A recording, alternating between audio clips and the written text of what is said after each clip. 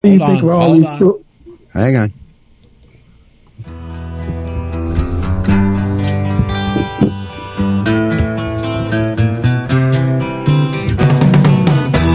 Tax the rich, feed the poor, till there are no rich no more.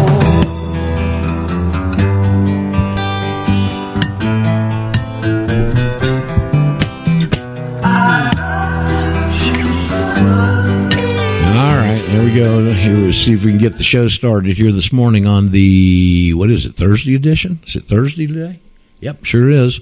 Okay, Roger Sales with you here at the Radio Ranch, and we're streaming live on Eurofolk Radio, and we got a bunch of good guys and gals on the board here.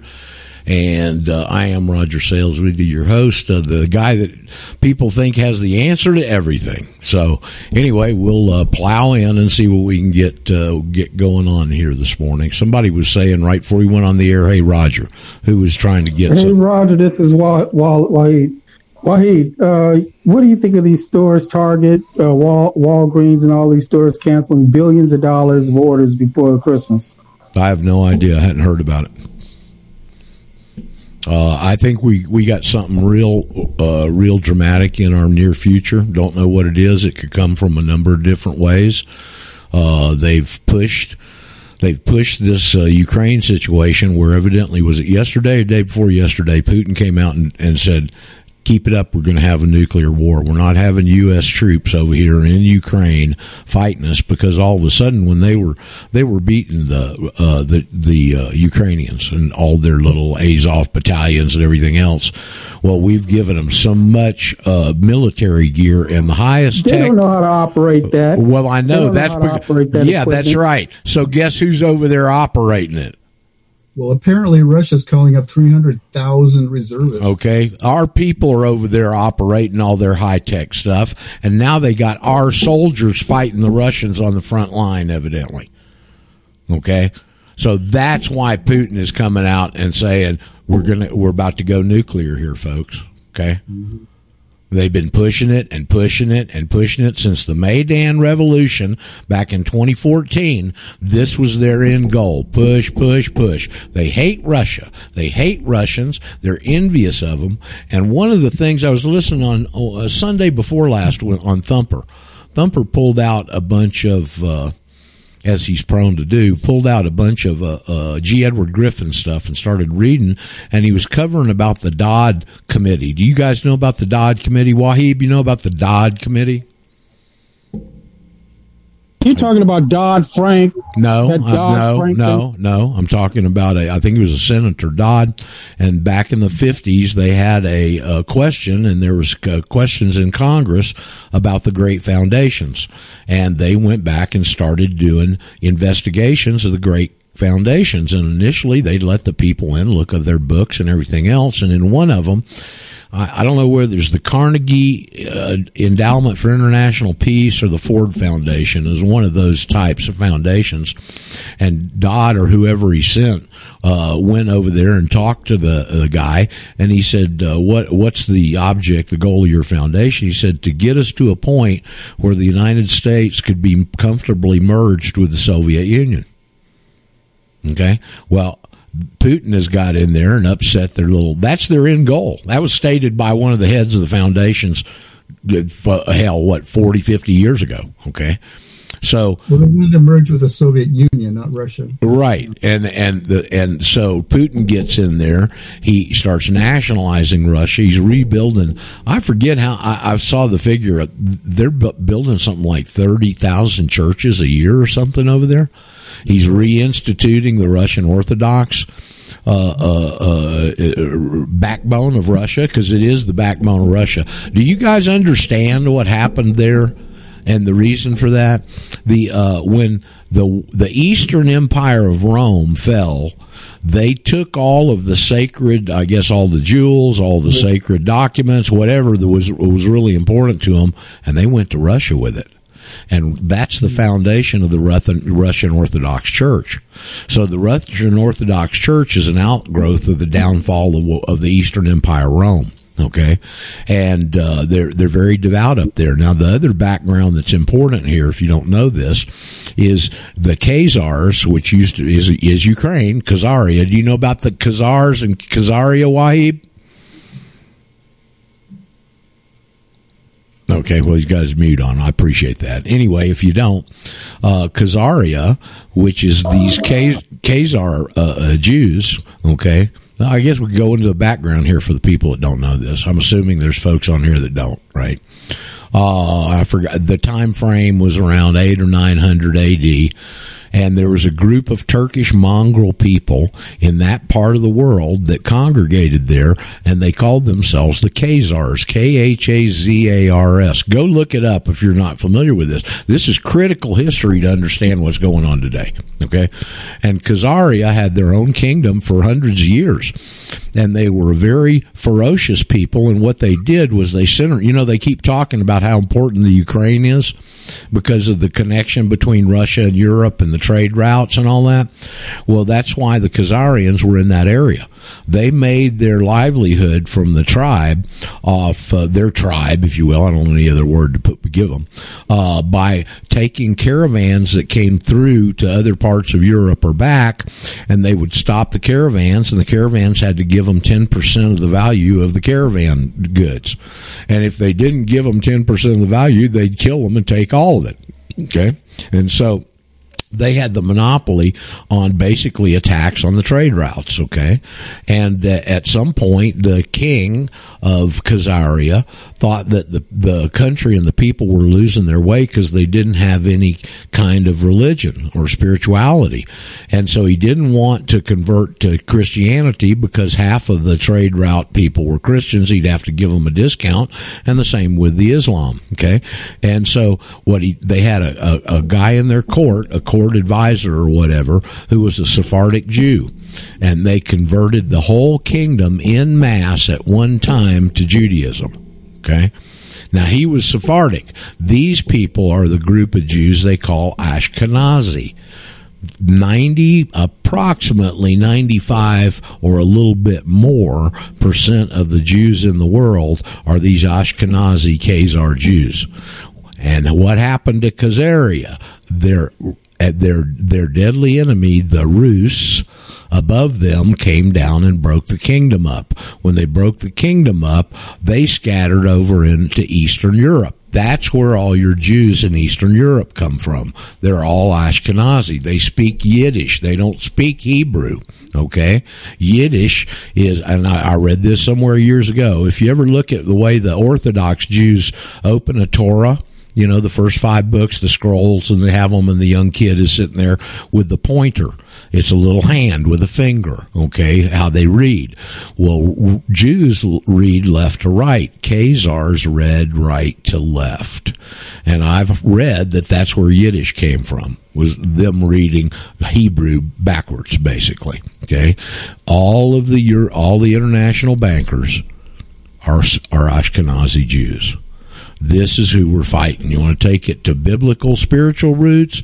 Revelation 2 and 3:9. The Jews who say they are Jews and are not, they are the synagogue of Satan. I believe that's the Ashkenazi Jews. They have had an ancient... somebody want to say something? Because there's a mute on. Okay, thank you. All right. This is the reason for the ancient rivalry with Russia. So not only do they covet Russia and the resources, they got more resources than any other country in the world, and they can be totally independent, such as Putin has showed us, but they've got this ancient hatred of the Rus, okay? I mean, you know how they hate, well, hell, they hate everybody, okay? I imagine they hate themselves, really, but they certainly hate the Russians. And so they've got the situation of that rivalry right now. Everything that comes out, Russia, Russia, Russia, that's because of this rivalry and this hate, okay? And they want to take back Russia for a lot of reasons. First of all, probably the wealth, because they used to control it until Putin got in there and started putting the oligarchs in jail and kicking them out of the country. Okay, and they're coveting Russia, and they also know that their end goal is this one world order thing, and they got to get the U.S. and Russia merged. Well, Putin's standing up to them at every front: Syria, here, there, now. Okay, and these people can't stand it. All right. Now, I did hear, I was listening to Mike Adams last night and this morning a bit, and he was talking about, he said the big picture is, I don't remember where he got this, but he got it from somebody. It makes a lot of sense. The big picture that's going on here is what they're trying to do is strengthen the dollar. They want to create a war in Europe for probably several. You remember, they always accomplish 2 or 3 things when they do something, okay, or more. They want to create a war in Europe, and so that it is happening right now because the euro will go down, and all the people that are in the euro will move over to the dollar and strengthen the dollar. And he was quoting somebody that was talking about how when the dollar fails, it won't fail down, it'll fail up. And so as the dollar strengthens and strengthens and strengthens, and it gets to a point, then it'll fail. Okay, so I don't know if that's correct or not, quite honestly. But all of this stuff in the Ukraine is really important. Okay, and Wahib, it goes back to your comment that started me off on this. If you don't understand and know this history of the Khazars and how this fits into the big picture, you can't really understand what's happening today. You can't understand their fanaticism. I mean, that's really the word, isn't it? Their fanaticism that's anti-Russian. And Putin, of course, now was in the GBH.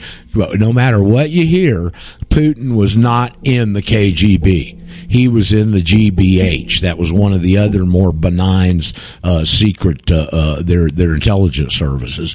And I've heard recently that when the wall was up, Putin was in charge of East Germany. That's why him and Merkel know each other so well.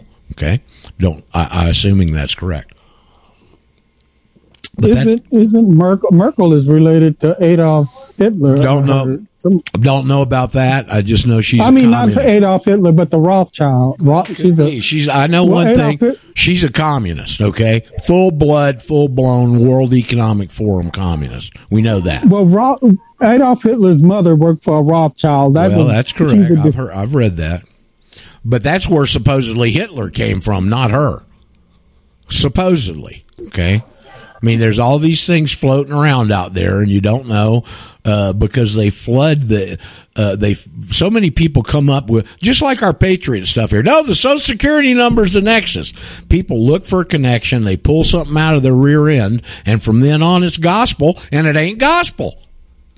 See, so that's this disinformation pool of crap. It is another one of the big battles that we fight here, trying to wade our way through it and get a clear picture of what the real truth is. So anyway, that's some background, Wahib, on all that. And if you don't know that, you really can't understand what's going over there today. Okay? It takes me a minute to take this phone. I'm walking down the street, so it takes me a while to pull it out of my pocket and unmute. So you guys got to be kind of patient. Sorry about that. We're a patient bunch here, Wahib, for the most part. For the most part, yes. Is that Mike?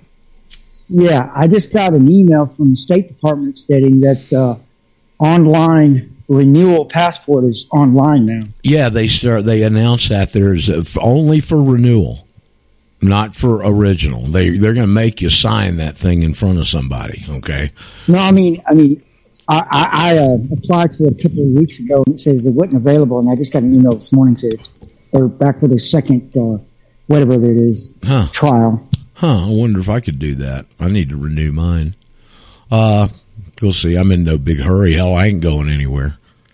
I don't plan on leaving Ecuador. You know, I got an elderly mom who is fortunately in pretty good shape at this point, but at some point when she is going to depart, I guess I'm going to have to go back up there and deal with some of that crap if we still got a country left at that point. But hey, wasn't there a rumor that George Bush Sr.'s wife was the daughter of Aleister Crowley? Yeah. Barbara Bush has evidently had some questionable background. I don't know, but very possible. I've heard that, Mike. Speaking of Mom, on a happier note, she got her ITERA Saturday and used it Sunday, and she had severe pain and arthritis in her lower leg, and her ankles were swollen like Kathy's. And within 1 day, it was gone. No pain, swelling's down. She is happy as a tick on a dog. Okay, so more great, really encouraging stories coming back from iTerra. Harvey's got one and had a neighbor with some sort of an ulcer on their ankle they've been trying to deal with for years, okay? And he went over there and did one treatment, and the next day it was starting to heal already. All right, so did more and more of these stories on the iTerra device, and I'm just so grateful that thing fell in our lap, okay? Raj? Yes. Roger. Hold on, Paul's first. Go ahead. Just a little heads up on iTerra. I had an edema issue in my right foot. My ankle is back, and I had frozen shoulder and right shoulder. I treated it twice. I can now raise my arm above my head for as long as I want with no pain. Folks, I'm telling you, this thing is a miracle. This is a gift from God, this iTerra machine. I don't care if it was a Chinese engineer that broke the code or not. Okay. Also, Roger, how does the information process work? I sent them online a request for information 2 days ago, and I haven't heard anything from them. What sent who? What, look, this iTerra thing, they don't have a direct connection with a clearing charge place, evidently. Okay? So all the charges are being run through PayPal. I don't know why. I just know that's what we got to deal with for the moment, okay? So the way I'm set up, because I can't sit here and deal with all y'all and do all this, okay? I just don't. If I would have had to do that, I wouldn't be promoting it. I might have bought one, but I wouldn't be promoting it. And I think it's a tremendous, tremendous device. And I know a lot of our people are out there needing extra money.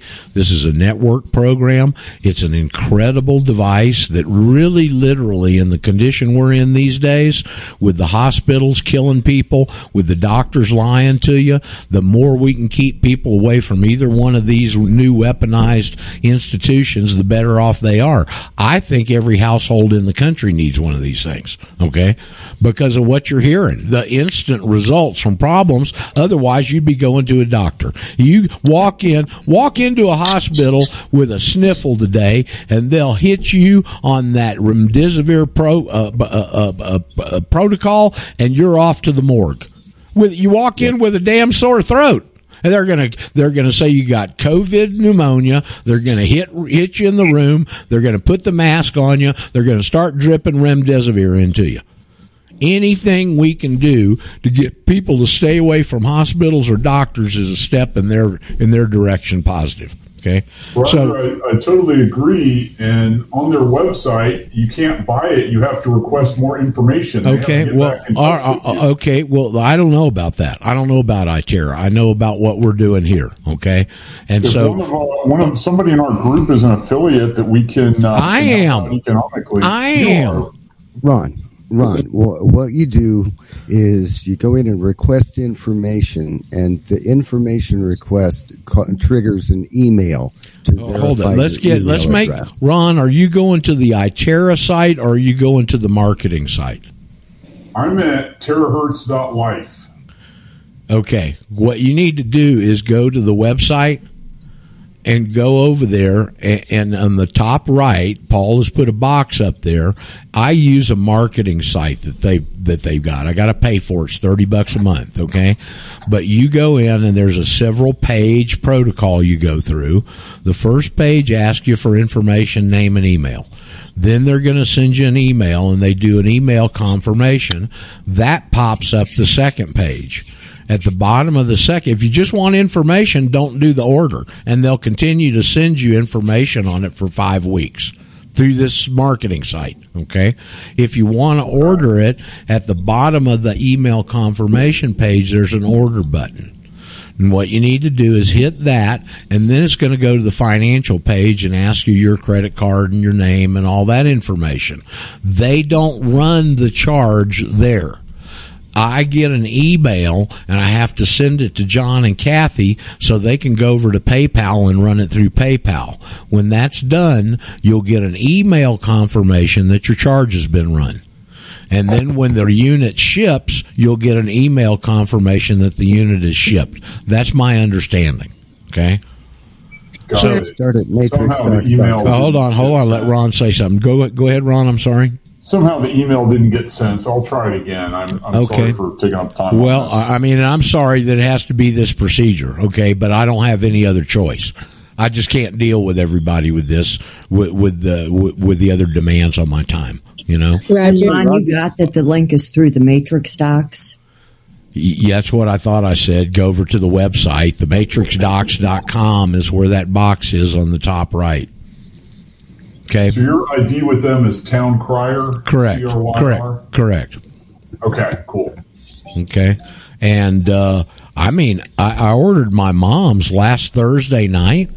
She had it on Saturday. Yep. Well, they've got 20 shipping depots around the country, and one of them evidently is in Mississippi, and Mississippi's about a good 9-iron from Panama City, and they just popped it over there 2 days. I mean, I was shocked. Roger? Yes. This is Carol from Michigan. Yes, Carol. I still have one extra. Does anybody need a machine and buy it from Carol? Because Carol ordered 3. Correct. By mistake. Okay, I don't care if it's by mistake or not. It's this process. I know it's confusing. Don't do this. They will not refund funds. That's why Carol's stuck with 3 of them. I think you got rid of one of them yesterday. She needs to get rid of another one. Okay. Yes. How much for me, Carol? I'm sorry. How much? Same price, regular price, I guess. Price. Yeah, $350. Too bad you can't hold it as a bartering item for the forthcoming collapse. Well, you don't have any friends up there, Carol, that got ailments that want to get healed? Christmas is coming.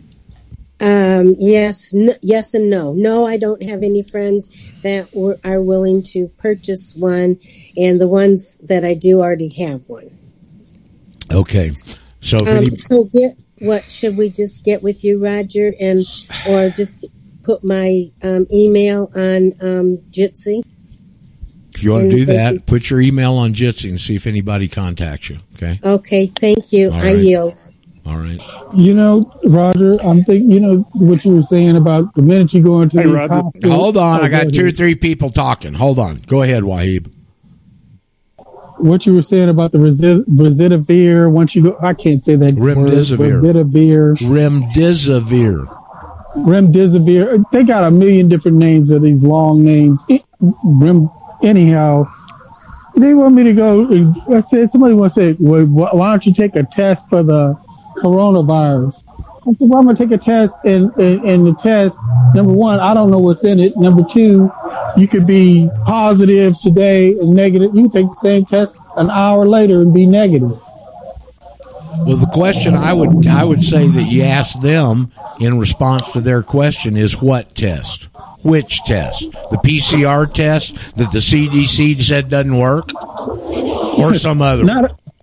Not just that, but I'm just going to put on my phone real quick. Not just that. I'm at work. Let me let you go because this girl asked me to do all right, a favor. Go ahead and go take care of business. All right. Who was trying to say something? Hey, Roger. Hello. Hey, Roger. This is Chris from Texas. Hello, Chris. Hey, I don't get to listen to you guys usually except on CastBox because I'm busy, but I've been picking up on a totally different deal, but Teresa's problems that she's having. And one of the things that I don't know if it's been stated, but she needs to talk to somebody with regards to those regulations, because all IRS regulations are Part 301. They're internal use only. Somebody needs to bring that out. Chris, I'm going to have a conversation Monday afternoon with one of these lawyers from the Jones Law Firm. Teresa's set up, and she's paying for it, okay? And so we're going to get our foot in the door out there in that law firm. And the important part is they got connections to Alex Jones. Yeah. Straight connections, okay? So I don't know. Teresa, you said that when you had that initial consultation with them, they had a bunch of lawyers in the same room, right? Yeah, they had about, I think I was introduced to like 6 of them at the same time, but I'm not totally sure. Okay. So, and I read the letter. The guy that I'm going to be talking to, I'm assuming that's who wrote that letter back to you, has been in the tax game for 11 and a half years. And I can't wait to show these guys what's going on because they don't know.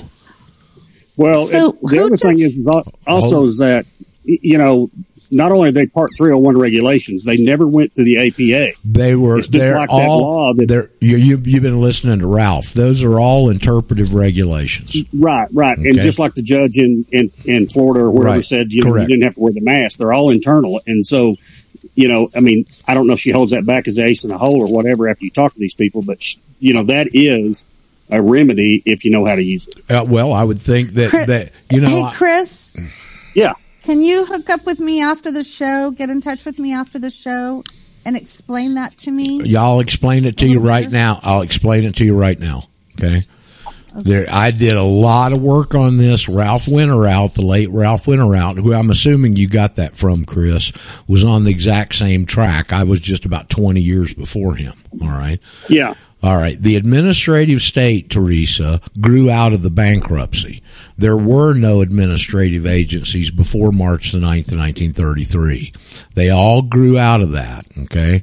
And it took them until 1946 to get their rule book. In other words, these agencies all of a sudden popping up with man-made laws, little laws, regulations. They had no guidance. There was a bunch of problems in the Roosevelt administration years in the 30s as he tried to convert the country to this new system, slave system, and the old guard was in there fighting them, and the Supreme Court kept defeating him on these key cases. That's why Roosevelt stacked the Supreme Court. Okay? And they didn't have any kind of clear-cut rule book until 1946. And in 1946, after World War II, they passed a piece of legislation called the Administrative Procedures Act. That's what Chris referred to a minute ago as the APA. That's what they call it. Okay? It's codified at Title V, Section 552 and following. So the APA, their rule book that they've got to follow because they've got delegated responsibilities, okay? And if they act outside of them, their actions aren't legal and they become personally liable. So this is their rule book, the APA. And in there they talk about regulations and how they're promulgated. In other words, these man-made laws, they call them little laws. They call the administrative agencies, the administrative state, the fourth branch of government. They're the ones running the country, okay? That's what all this was for, was to put the lawmaking capability in unelected people that they control. So, you know, Trump said it's impossible to clean out the deep state. Well, hell, that's because these people have staffed all these agencies for decades. They're their people, okay? And so what they do is they promulgate regulations, all right? And they have 3 types. Statement of policy is the first, interpretive is the second, and substantive or substantial are the third, okay? So statement of policy, when they promulgate these regulations, Teresa, you've been around here enough to hear the phrase due process, right? Well, this is their due process. They've got a due process, notice, and the right to be heard. Well, there's 3 of these types of regulations. They're always published in the Federal Register. Have you heard about the Federal Register before, Teresa? I think so. Okay, the Federal Register is the legal organ for the federal government. Just like the legal organ in your area where people post bankruptcies, marriages, divorces, this is the legal organ of the federal government, the Federal Register. You can go on it online. Okay. And they have to post those regulations in the Federal Register, the legal organ. Now, the first type is called a statement of policy, and that's nothing more than what it says. It's an agency putting out some kind of policy that's internal to the agency, and they publish it in the Federal Register.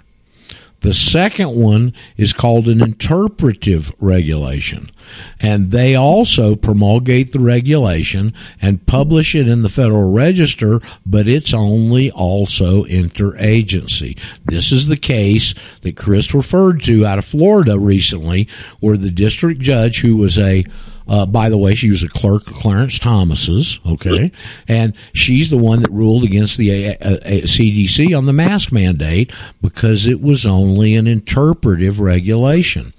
Roger, please hold that thought. Could you repeat number 2 again? I'm typing in the Chitango.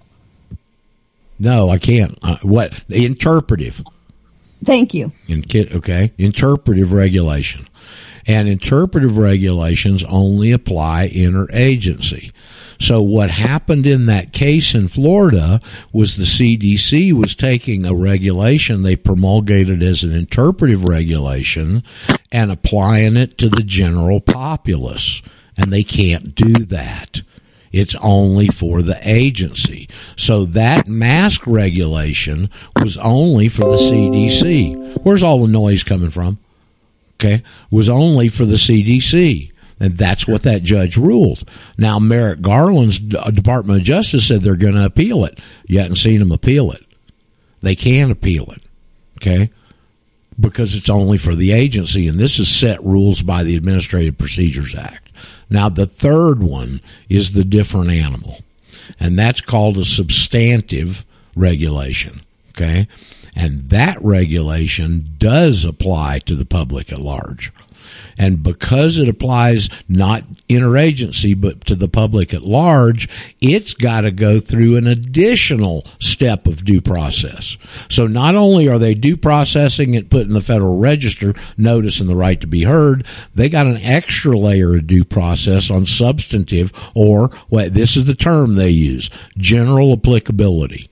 These regulations, or these little laws man-made at the agency, have general applicability to the public at large. The public, not the private, okay? And due to that fact, it has a whole special procedure that it goes through that the other two don't, because those two only apply interagency. This one has general applicability, okay? And that is called notice and comment. And you can go to the Federal Register and look at this and see it. When there's a substantive regulation being promulgated, the first time they put it in there, it says notice of proposed rulemaking. And they list the regulation. And down at the bottom, they'll have a contact person, and they'll tell you got 30, 60, 90 days to if you've got a comment. Positive or negative. You got that much time, and you get your comment input into the person who's listed at the bottom of the regulation. In theory, they take those comments, they take that time period, they re-promulgate the regulation, and then they publish it in the Federal Register as notice of final rulemaking. Final. So you got proposed and final with a comment area in between. Once that there's a specific listing, once that regulation it goes into effect, it can't take effect for I think 30 days. I hadn't studied this in 25 years, okay? I think it was like 30 days before the regulation can take effect and be active. But it's got to go through that notice and comment procedure to have general applicability. Now, how does this apply to you and IRS? IRS has never done a regulation with notice and comment. All of their regulations are like the CDC. They're all interpretive. They only apply to the IRS, and they use them because people don't know what I just explained to you.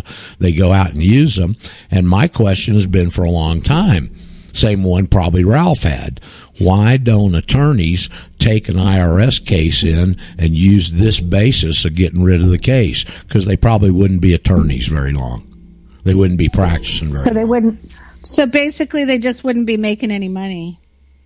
The lawyers? Well, just like I said, your companies are scared. Whoever you work for is more scared of the IRS than you are, and the same thing here.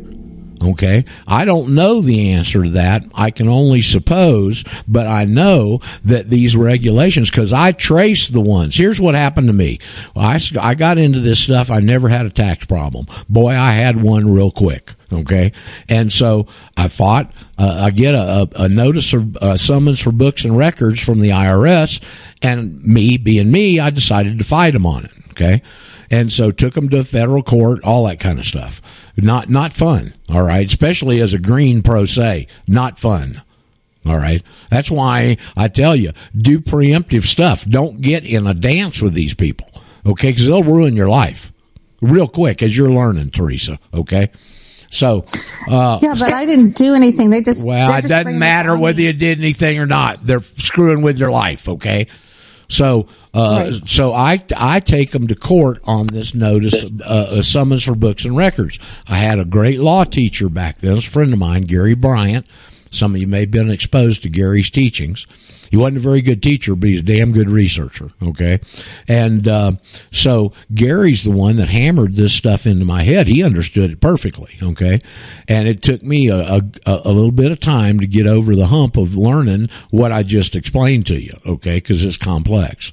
And so the problem was I didn't – here, let me see if I can get the cart before the horse here. As I was researching this, you're under a lot of pressure. You're under a lot of pressure. I mean, if you've never been through this, you just can't imagine it. Okay, you're going into this court. You don't know anything about court proceedings. You're trying to get this law thing. You got these bloodsuckers after you. There's a lot of pressure there. Okay, and so as I was researching it and trying to learn this. There are two federal depositories in the Atlanta area. One of them's Emory University with hard copies of stuff. The other is right in downtown Atlanta called Georgia State. And because of the space limitations at Georgia State, they've got all this stuff on microfiche. All right. So when you go to the Federal Register and find a regulation, at the bottom of the regulation, if it's an update from a previous regulation, they'll have that regulation in brackets. So you can find a regulation that you're interested in and trace it back because they give the previous regulation there at the bottom. And so when I was researching this summons for books and records, and Gary taught me how to do it, and so I went down, I started tracing it back on previous regulations. Well, guess where they all end? 1954. 60 days after Brown versus Board of Education, when they equalized the two settings, when they made Jim Crow and Whitey equal legally, 60 days after that, they put the 1954 Internal Revenue Code in place. That's the capstone of their 100-year plan, is the 1954 Internal Revenue Code. Every time you trace back one of these regulations, that's where it'll end, in 1954. And I traced that one, and it was all interpretive. There was never a step in there where it went through notice and comment. So what does that mean? That regulation only applied to the IRS internally. But the problem the problem was for me that I didn't understand that until after the hearing had taken place. And I didn't bring it up at the hearing because I didn't understand it yet. And in the court system, if you've got something like this, I could have appealed that case up to the appellate level. Okay, the 11th Circuit's right there in Atlanta. I could have appealed it up there, but because I didn't bring that up at the first court setting, I can't add it into the case of the appeal. Okay, now I just threw a bunch of stuff at you. Please, okay. Let me speak for a minute because I'm paying for this lawyer and I need Roger's advice. So what I'm going to get out of this meeting is to decide on that moment. Once you listen to this person, if he's hell bent on not representing me properly and just trying to soak me for the rest of the 20 Teresa, I'm not doing this to evaluate an attorney for you. I'm doing this try and educate. But I'm paying for. All right. Well, Roger, great. I'm paying for it. Okay. Well, I'm paying for it to wait, hold on. Hear me out, please. I'm paying for it specifically to figure out if I want them or not, because so far I'm not satisfied with them. So this is why I'm bringing you in to. Look, you got every reason not to be. Teresa, Are we going to have problems? Yep. No, I just need to be able to express what I'm saying here. On this day, after you talk to them, and if you feel like, hey, these people are like a dead end, I need to know, because I'm going to tell them straight up, pay me my money back. I'm done with you. You're going to know as you listen into the conversation, because you're going to know how receptive he is to this information, how he reacts. That's my point. Okay? You're going to know from my discussion with him what your decision is going to be. Exactly. Okay? So my object here, Teresa, is to try and educate somebody that's one of the attorneys in this law firm that's got a high profile, that's got a lot of IRS cases, and see if they're open to this information. Because it's going to look, I could tell by that letter he returned to you, they have no idea about this. And see, I understand this. You guys don't. You're new to this. You think now that you understand it, everybody understands it. Well, they don't. Judges, lawyers, none of these people understand this. They've all been hoodwinked. And it depends on their receptivity as to whether they're open to the information or not. Now, the good thing about dealing with attorneys is you can go back, and I can go back and show them the law. They've got legal training. They're going to understand it much more so than an average street person. Okay? But I've never gone and researched a bunch of regulations of IRS. But I know now, and my sense is, but Ralph Winterout did. Ralph Winterout never found an IRS regulation that went through notice and comment. I didn't either. This is part of their scam. They use an interpretive regulations. Hold on, Gary. They're using interpretive regulations to run their whole scheme on a voluntary system. Yeah, Gary. Well, I got to throw something in here, and that is they don't have to publish in the Federal Register for any case involving federal employees, contracts, public officers, federal agencies, the military, and federal benefit recipients.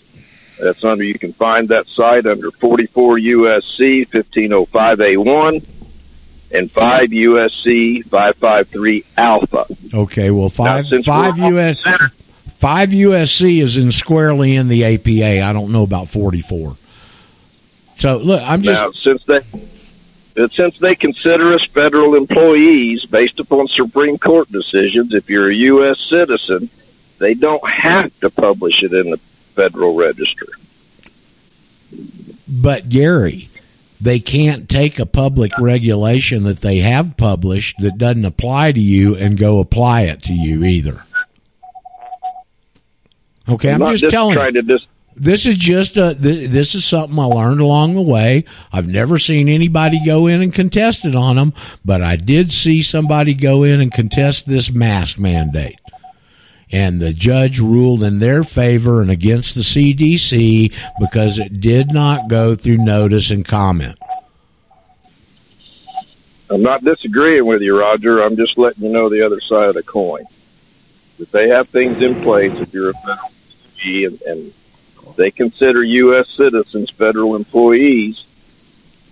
Well, I guess if you wanted to go in court and contest that, you could, couldn't you? You don't get a paycheck from the feds. No, I would say that your position would be much, much stronger if you contested it as a U.S. national. Well, then they don't got any authority. I don't disagree with you, but Teresa and these other people's situations, they're not going to go back and grandfather that in. Raj? Yes. The most recent thing I read, just because they have bestowed upon us 14th Amendment citizenship at birth, the government regards that as a franchise. Voting. And that is where the duty lies. That's the benefit that they have applied to everybody. And like you say, if you get the benefit, you owe the duty. No, that's the basic formula for jurisdiction right there. Okay. just phrased another way. So look, my specialty, folks, is getting people out of the system. I get another email this morning from a guy. He goes, well, I was driving in the adjacent county yesterday and I was speeding and I got a ticket and I hadn't done all the notice stuff on the back end. What should I do?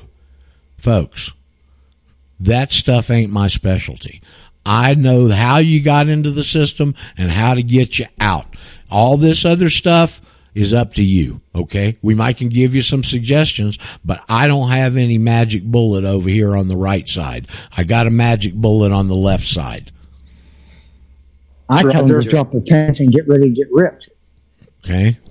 So, it's just like I told you, I wrote the guy back, I said, we spent 3 entire shows with Judy on a situation just like this. Either fight it or pay it. One of the two. You make the decision. Roger? Yes. This is Joe from Oklahoma. Hey, Joe. At the risk of changing subjects, God! I tried to get a hold of you yesterday, and I'm not too good with these chat rooms or anything. But anyway, I wanted to bring up a subject with regarding the slavery deal, 14th Amendment, whatever. Did anybody see the news clip of Don Lemon from CNN interviewing a lady they called her, I can't recall her name, but they called her a royal commentator. And Lemon was quizzing her about all the wealth that the British royalty had and whether or not they ought to be paying reparations to the black slaves in England and also to those that they helped facilitate the movement across the waters to, et cetera, et cetera, et cetera. And it was really surprising. It looked like she hit him in the head with a baseball bat. It took him by surprise so much. But she jumped. I seen a clip of that this morning. Beg your pardon? She saw a clip of it this morning. Go ahead, Joe. Okay. Well, I saw it Wednesday evening. But, and you correct me if I'm wrong, but she basically said, if you want to talk about reparations, you need to start talking about the reparation of all the white people that helped liberate the black people. And let's carry it even further than that. Let's go on back to Africa, and your own people in Africa need to pay reparations to the black people and the white people because it was the black people in Africa that sold them into slavery in the first place. Well, I bet Don Lemon loved that. Oh, I'll tell you what, I never saw such a dumbfounded look on a person in all my life. It was really amazing. And nobody says it, but the reparations need to be paid by the people that made the money, and that's the Jews. Virtually all of the slave ships were owned by Jews, and virtually all the slave traders were Jews. It was a Jewish endeavor to the point on the 2 high holy days in the Jewish calendar, Rosh Hashanah and Yom Kippur, they closed the slave markets. Okay? These same little pieces of shit that are doing all this other stuff were the ones responsible for that. Not to mention all the people in the entertainment business that got burned. Remember that they own the entertainment business. I heard. Did you guys hear the other night on Rents? It was like 2 nights ago. He's got a guy on there, a historical guy he has on occasionally. And he did a whole hour revolving around how 1913 was the demise of the Republic, okay? Of course, centers on the Federal Reserve Act and all that. Well, that might have been the start of it, but the demise of the Republic was March the 9th of 1933. This guy obviously didn't understand that, okay? But he was talking about all that stuff, and I forgot the point I was going to make. But he did a whole deal on the 16th and the 17th Amendment, but I've never heard anybody else comment or figure out or put together that one of the reasons the 17th Amendment was put in the Constitution, that's the Senator Amendment, was to stop states' rights input into the federal government, because before that, the senators were appointed by the state legislature. So anybody that had the skill and the political knowledge to maneuver themselves to the point where they understood what was going on enough or had enough political clout to be appointed to senator was appointed to the senator, and they represented the states. The 17th Amendment severed that, and it made senators popularly elected, for one thing. The other thing I think they did to control, so they could control the election with money, obviously. And the second thing is the Senate is the only body in government that votes to ratify treaties, and treaties override the Constitution. He didn't mention that. That's a really important point in all that. Okay, so it's folks, it's a mess as you're learning. But hey, Roger. Yes. No, go ahead. If you want no, please go ahead. Oh, I was going to say, you don't believe that March 9th, 1933, when we declared bankruptcy, it's not like any other bankruptcy, and they put all the assets into a trust so the creditors couldn't come after them? Well, they put it. They're trustees over the bankruptcy, and in the change of the system, they made all the people property. It's not just the property in the national parks or that federal buildings are on. The people are considered the property in the new system. But didn't they do that to protect everything from the creditors, like everybody that we owed? The creditors did it to take over the country. Hey, Roger. Okay. That's why, hold on, let's address this. That's why there was no Secretary of the Treasury before 1933. That is a position because he works for the International Monetary Fund. It's in the title. It's in the United States Code in Title 28. The Secretary of the Treasury is the governor of the fund. They took over the money. The IRS is directly reports and gets its marching orders from the Secretary of the Treasury. The Secretary of the Treasury is paid by the International Monetary Fund, not the federal government. And they did the same thing via treaty with the Department of Justice. That's why we can't get any justice. DOJ and Treasury are under the IMF in bankruptcy. Just like in Canada. Well, it's just like all over the world. They use the same cookie cutter everywhere. Hey, Roger. Gotcha. Yes. Yeah, I sent that to Rents and asked him to share it with Mitchell Henderson and Frank, about, trafficants, that paragraph you're talking about. Yes. I sent to you. Okay, great. And it has it's the whole thing from trafficking. You can't get to Rents. He's too interested in UFOs and people that talk backwards. No. Once in a while, he'll either bring stuff up on the air or he will very rarely respond to me. He gets 500 emails a day. I know, but I put it in the title what it is, and I don't make anything long. Okay. I know that. So, he does pay attention now and then. But anyway, Frank Joseph, has another name, and he's a Jew, and he was faking to be a national socialist, whatever, back in the day in the 80s, and got caught with boy porn and diddling and went to jail for it. But he's a very good historian. And he was focusing on this for this hour. Now, I'm sure he probably knows about this, and maybe he'll focus on it for an hour. But I wrote down those 6 things, or I typed them rather. And so if you want to hear them or not. What 6 things? That all took place in 1913. Well, that was federal. Okay, I can tell you. The 16th Amendment was passed in February. They passed the 17th Amendment in April. They went on, and then they got they went all the way to the end of the year, and they passed the Federal Reserve Act. The day before Wilson signed the Federal Reserve Act was when all the moguls in Hollywood got together and formed Metro-Goldwyn-Mayer. Okay, that's where Hollywood was formed the day before Wilson signed the Federal Reserve Act. Yep. There were 2 competitors. There was two competitors. Well, he said it was the day before. Okay, I know. He said September 22nd for Hollywood, and then he said December. I know he did, but then he went back over it. He said the day after, so that's September 23rd. But I can look that up. Okay, whatever, Burr. Okay, that was the year, and all these things happened. The Hollywood guys, they had 2 competitors. Edison had a company on the East Coast. There was another film company that was starting in Chicago. The folks in Hollywood went in, as usual, and got these 2 competitors out of the way, and they had the whole monopoly from Hollywood from 1913.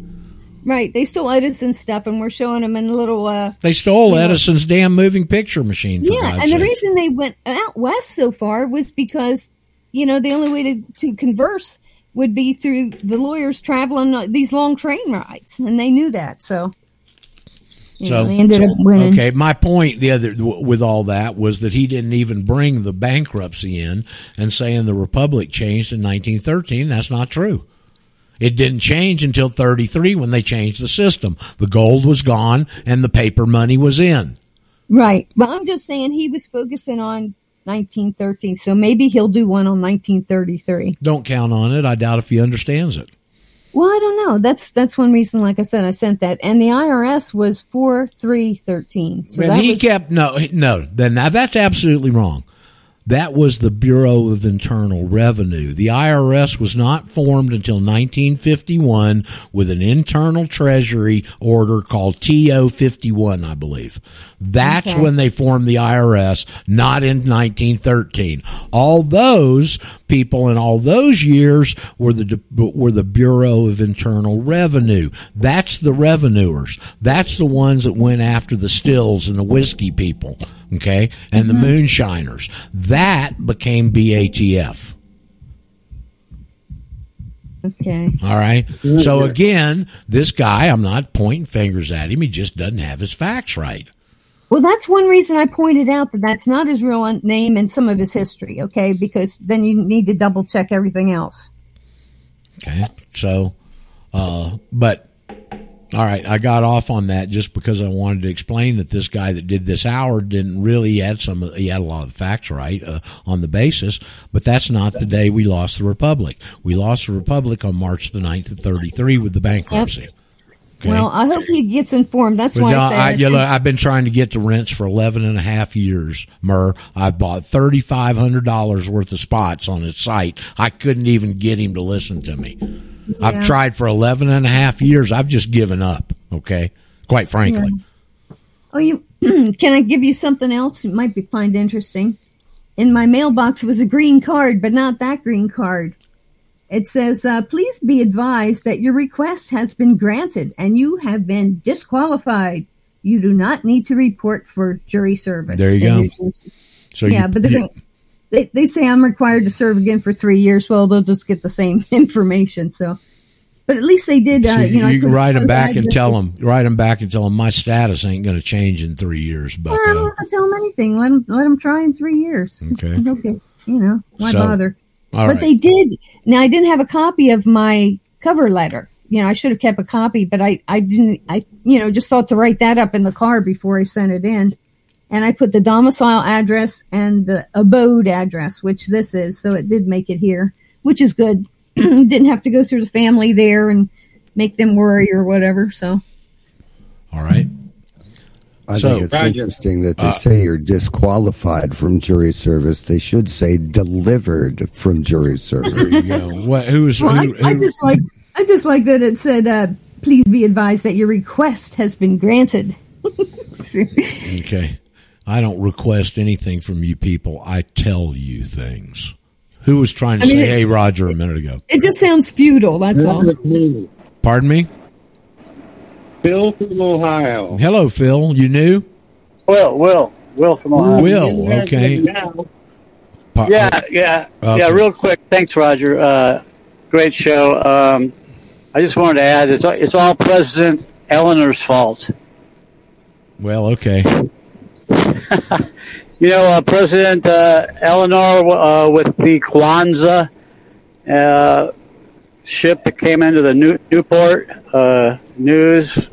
They had those 86 Jews that were refused coming into port. No, I don't know anything about that. Oh, okay. Right. But they wouldn't let you know why they wouldn't let Jews into the U.S. back then, don't you? Yeah, 1940s after the World War II. Yeah, you know why they wouldn't let the Jews in the U.S.? Because they were suspected to be spies. Because they wanted them all in Israel. Ah. Okay. So, who else had some kind of question or comment there? Yeah, I got a question about the Department of State. My declaration. Let me find. Hold on. Who am I speaking with? Philip from Ohio. Okay, Phil. I'm sorry, I can't get all you new people's voices. All right, this is not Will. It's Phil. Exactly. Okay. You can understand my confusion. Hi, Phil. What part of Ohio are you in? Yeah. Northwest. Okay. Across the border from Fort Wayne, Indiana. Okay. Are you new to us here? I'm new right now, but I talked to you when you were on RBN 5-6 years ago. I wasn't on RBN 5 or 6 years ago. Really? Honest engine. Must have been some. Okay, some particular. I might have been on a show there with like Ingrid or something, but I have not had any regular slot on RBN until just this year with Ralph's spot. Okay. So. Anyways, I got some questions about the State Department Declaration of Intent. About the you wanted to ask a question about the Department of State? Correct. Okay. And what? When I address them, do I need to address them as the United States in all caps? No, don't worry. That's all form and no substance. What did you say you were going to submit to them? It sounded like a David Strait document. No, I think it was something you mentioned here a couple of days ago. Basically, a one sentence. Well, yeah, that's your affidavit. It doesn't have anything to do with. Oh, I see what you're saying. Okay, that comes from a State Department document, Phil. You can go on the website and drag it up. Okay, go to travel.state.gov. Travel.state.gov. That's the State Department website.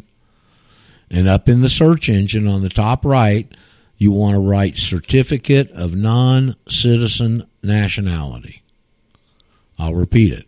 Certificate of Non-Citizen Nationality. When there'll be a list of documents that comes up that respond to the search, just pick the top one. Okay? At the bottom of that document, there's that one sentence disclaimer you're asking about. That's from the State Department policy document on the State Department website.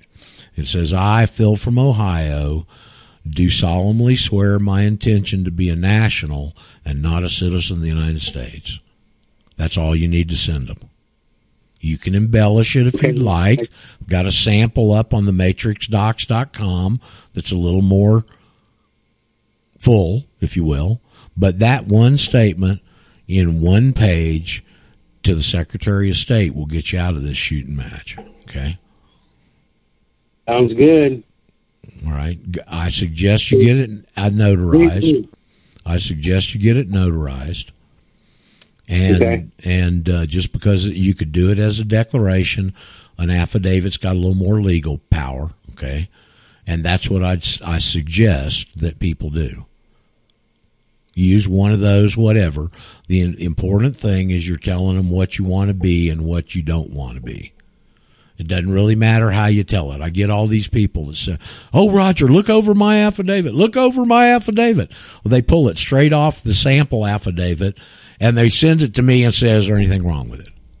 Now, I got to take my time to sit there and read something that I wrote and put on the website so they're not antsy. Well, I can see why they're antsy, because you really just need to go to that document and not anybody's elaboration. If you want to elaborate, that's one thing. But that's not a quote. It says quote number 5, and then it's not a quote. It's an elaboration. That's one problem I have with matrix docs. Just put the quote. What are you saying, Murr? I'm saying the sentence at the bottom of the travel.state.gov. It's an elaboration, but it says it's a quote on matrix docs. If you're going to say it's a quote, it's a quote on the State Department document. I know, but well, then what are you bitching about? It's elaborated on. I expanded it. It's the same thing. I want to be Murr, just shut up for a minute. I want to be a national with God-given, constitutionally protected rights and not a citizen of the United States in a condition of voluntary servitude under the scope and purview of the 14th Amendment. It's much more succinct and exact. It's not a quote. Murr, sometimes I wish I could reach over there and slap you. I'm going to tell you. Likewise, okay? Honey. I've never heard anybody major on the damn minors like you do. I just like truth, you know? Whole truth and nothing but it. And you like to nitpick everything. No, I don't. Yes, you do. Your accuracy in small things, you'll be accurate in large things. The word promulgate is not promulgate. It is. Yeah, well, what about aluminum is not aluminium like they pronounce it in England, Murr? Well, that's you major on the minors. Stop it. No. Well, Tell then the truth.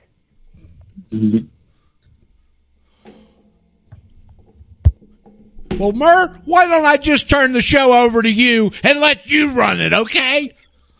Well, there won't be any show then. Then no shit. Who else has got something to ask? Calm down, Roger. I love you. God, Murr, I want to. I swear, if I could reach through the phone, I'd slap you sometimes. Okay, with this nitpicking bullshit. This is the second time you've baited Roger into getting upset. Last time it was about that other person that we don't speak of on this channel. Does somebody have something constructive here, or you want to take away from everything too? Hey, Roger, it's Dan from Pittsburgh. How you doing? I'm a little hot right now, Dan. All right. Well, I was just wondering if you happen to, on the show here, I don't know if you did or not, go through the letter from Mr. Pace to Teresa. Oh, I saw it. Murr sent me a copy of it. I read it briefly. Okay. I didn't go through it. I went through it from what I saw, but all I saw was are you a member of an Indian tribe or are you a sovereign citizen or some other crap? They don't know what's going on over there. So could we dissect that on the show here? Sure, if you want to, I guess. Okay, so the first paragraph says, this is the attorney going to Teresa. One question that would be of importance here, do you belong to or are you a descendant of an indigenous tribe or Native American tribe? Yeah, do you understand why? Do you know why he's saying that? How about in the Constitution where it says Indians not taxed? In the Constitution? Yes. Okay, so that's why he's bringing that up. Go on with it. Okay, so then he says, if you are, you can apply for tribal sovereignty. Right, there you go. Which the federal government recognizes. Yes, that's why they let them put casinos on Indian reservations. Okay. All right, so Indians are exempt from tax is what he's pointing out here. Well, he's probing. He's asking her these questions because he doesn't understand what she's saying when she tells him she wants to file for a national. Okay. So then in the second paragraph, he goes on to say, if you are not, then the Department of Treasury / IRS does not recognize any type of national or sovereign citizenship, and you would still have to adhere to the U.S. tax code as a regular U.S. citizen. That's not correct.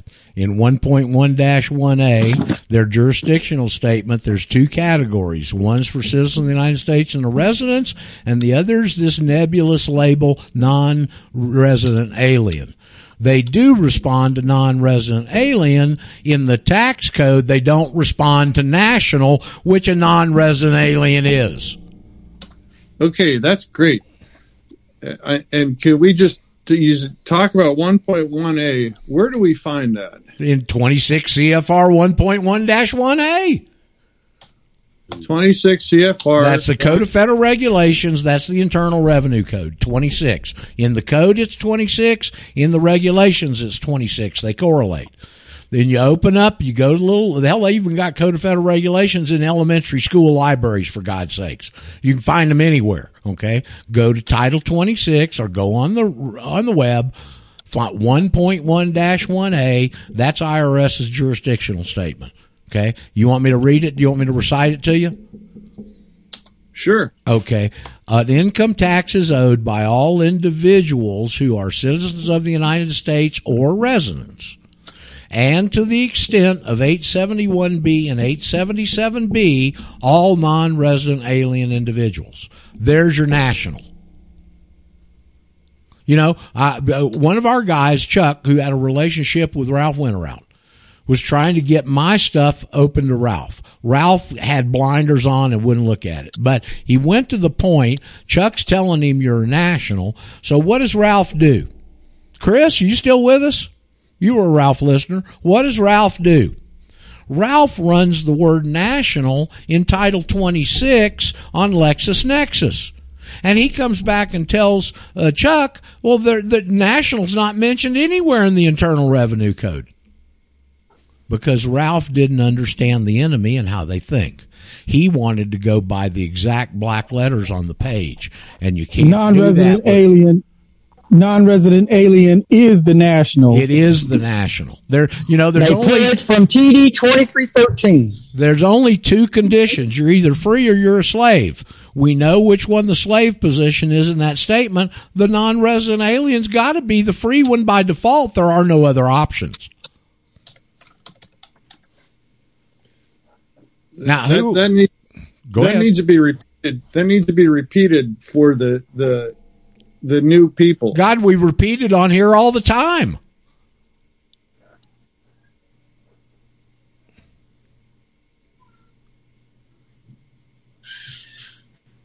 Okay. You know something, Roger? These people, they were one time. I had a real bad cough and sniffles, like I get every once a year or once a. They go, you want to take it? You should take a test. You know, like earlier just now, I had swallowed a piece of ice. You know, I'm eating ice, and then I started coughing because it went down the wrong. You can't have anything go around the wrong pipe. You know what I'm saying?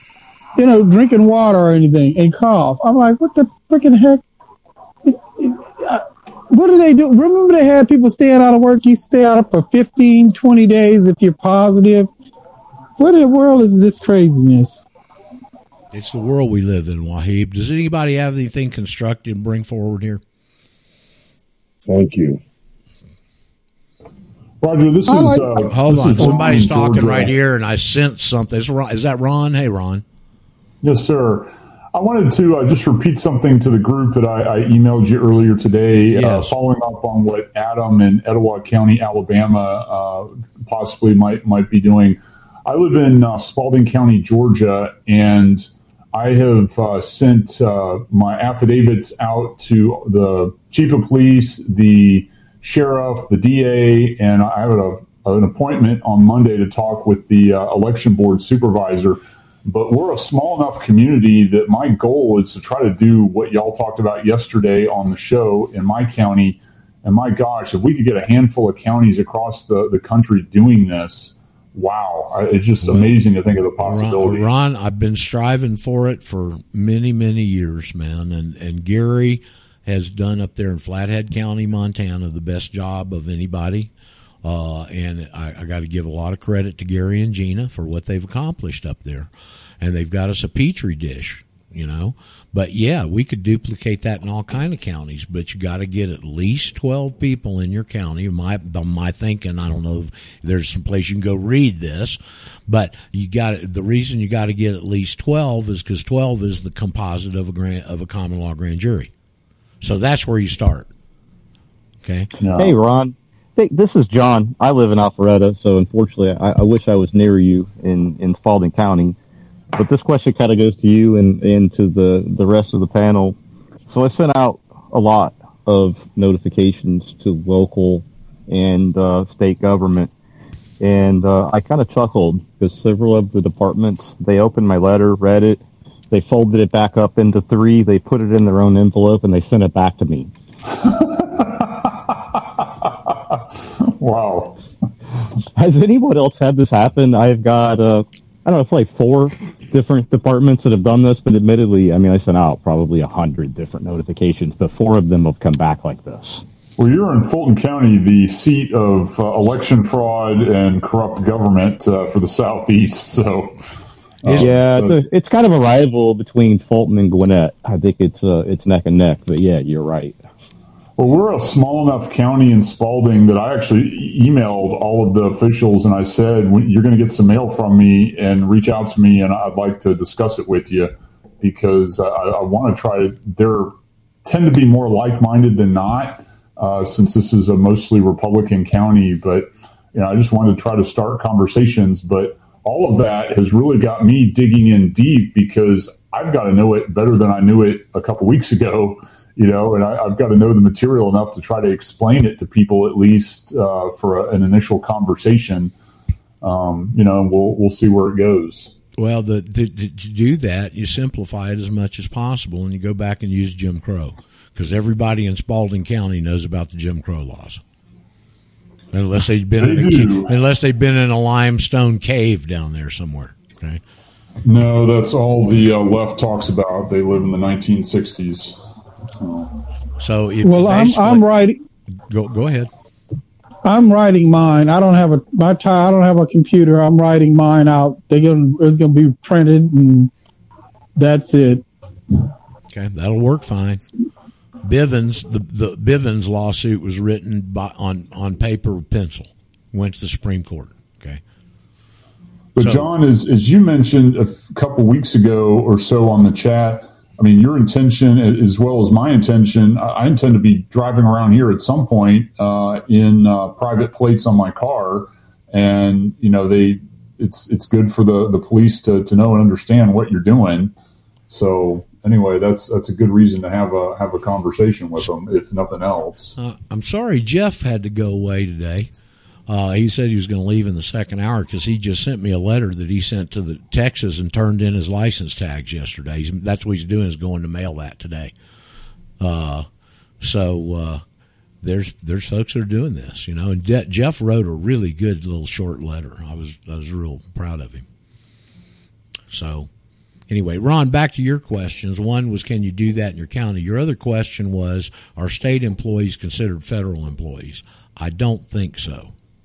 Now, Georgia, the state of Georgia is a federal subdivision, okay, but I don't think Georgia employees, because they're paid by the state of Georgia, not by the federal government, would be considered federal employees. And then the county and the city is also a subsidiary then, but yeah, that might be the same thing that you just said. They're paid by the city and county. But because in a lot of instances, the sheriff and stuff is paid by the county. That's why they're out there doing this. That's why they're down there on, 75? That's why they're down there on 75 giving you all them tickets. Yeah. Okay, that's revenue. So it is. I drove 250 miles yesterday, and they were all over the place. So so they're really out these days. That's because money's so tight. Yeah, I don't usually have a problem until I get down to about Tifton, then it gets thick. Yeah, Tifton South, right? And they're doing this stuff now back on the trains again, handing out tickets. People were completely wiped out by the COVID scam. And then they're trying to get money out of people. And it's $300 on the trains for what? Not wearing a mask? No, not buying a ticket.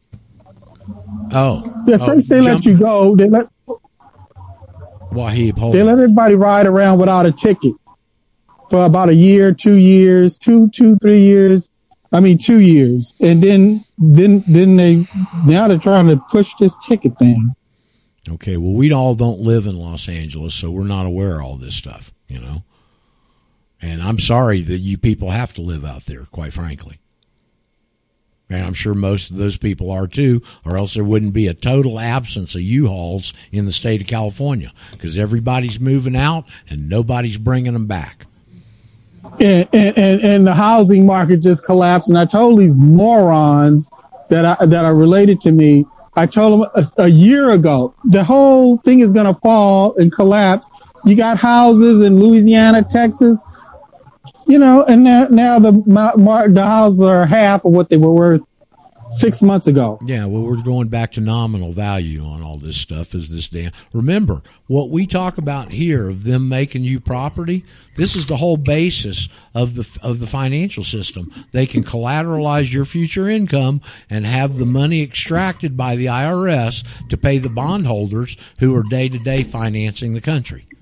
The whole thing hinges on you being a piece of property. Their whole game, all this administrative procedure stuff, they can't make man-made laws for somebody they don't have jurisdiction over, and because you're considered property, they got jurisdiction over you. There's the whole administrative state.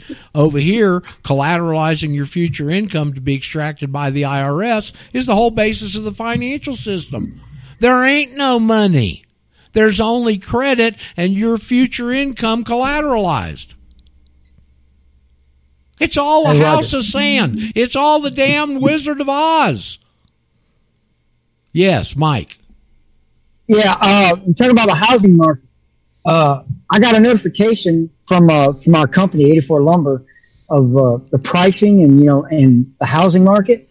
There's a manager in Texas that gets over $500,000 every 3 months from his bonuses, because that's how much his store's doing. His store's doing $25 million a day in lumber and building houses in Texas. Whoa! Yes. Yeah. So he's receiving $500,000 every 3 months on his bonus because he sells that much. Well. Here's what's going to happen to him. His bonus is about to go down. Did we get a rate hike out of the FOMC yesterday? Did anybody hear? If you'd have heard it, there'd already be commotion up there. So I guess they did. It was 0.75%. 0.75%? Yes, sir. Are the markets crashing today? They should be. Yes. Yeah, that's what I was about to say. Because remember, 1% caused a 400% drop or something last year.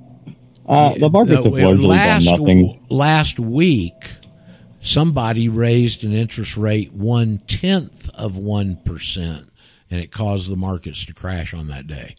This is 0.75%. Do you guys realize how unusual and what a reactionist policy that is? Have you followed this FOMC for years? The most they ever raise an interest rate generally is 0.25, and that's considered extreme.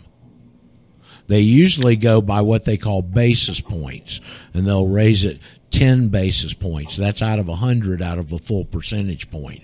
Yesterday, they raised it 0.75 point, folks. Yeah, you can look. Most you of can this look is for good. everything. It's baked in. Everything forward is going to tank from that yesterday. It's funny. I didn't hear anybody mention it last night. Okay, that's a huge increase from the Federal Open Market Committee. There's a graph that you can find online that shows interest rates over time, and it's just like this descending wedge since the 1970s, and they're just in this little corner, and if they get it up anymore, and probably yesterday will do it, the economy just tanks because there's so much debt. Okay, the bond market that we're in now started in the early 80s. Ron, this is when we had a Georgia president named Jimmy Carter. Up through the 70s, and they had rampant inflation. Reagan got elected, and if you'll remember, he appointed a guy, this giant, 6'8", Paul Volcker, as the head of the Federal Reserve. The first thing Volcker did was go in and start raising interest rates. In the early 80s, interest rates got up to 22%. Okay? And that quelled the inflation from Carter, and it also set up the bond rally that's been going on since the early 80s that's crashing right now. And on top of that, there's an overlying cycle of bonds that's a 350-year cycle, and it's crashing now too. Greetings, Roger. Hello. I have 2 steps backwards. This is Charlie. To go back to your comment just a couple minutes ago about Georgia, the state state of Georgia is federal. Yes. Georgia state. No, that wasn't Ron's question. Ron's question are, do people that work for the state considered federal employees? Now I would consider them federal. No, I wouldn't. I'd consider them state. The state pays them, not the feds. Roger? Okay. Yes. Hold on. Let Charlie get her second one in. Come on. Okay, the second point, it really goes back to the heart of what you were saying about the Indians and treaties being higher than the Constitution. You are correct. Okay, and this is very recent in the Supreme Court, and it was the Washington State Department of Licensing versus Cougar Den, and this is from 2019, so it's fairly recent.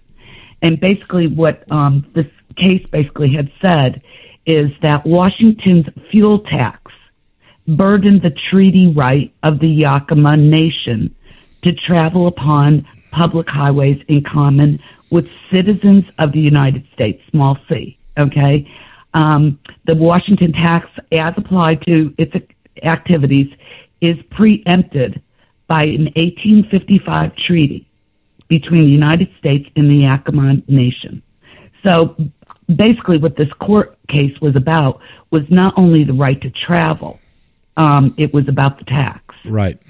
So for Teresa, again, it's getting into a viper's nest, in my opinion. If you start picking up citizens of the United States, to me, that's the federal citizen. I could be wrong, but to me, that's the way I'm interpreting it. Now, go over that last part you said, citizens of the United States, and what? The citizens of the United States, and it says the right in common with citizens of the United States to travel upon all public highways. But in reference to that particular paragraph, it was basically saying that that 1855 Yakama Treaty was applicable right to the citizens of the United States. Citizens of the United States don't travel, they drive.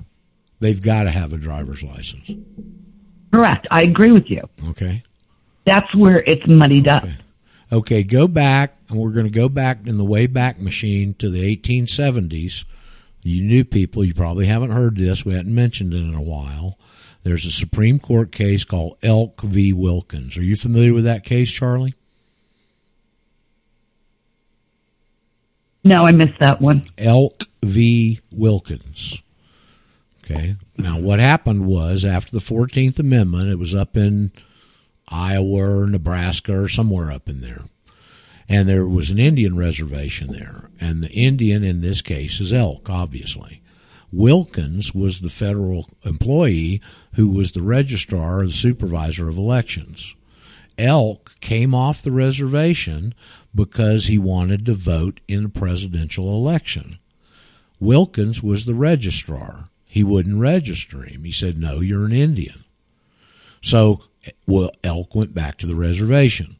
Election day came, and he went to the polls. Elk was sitting on the polls. He tried again to vote, and he said, no, you can't vote. You're not a citizen of the United States.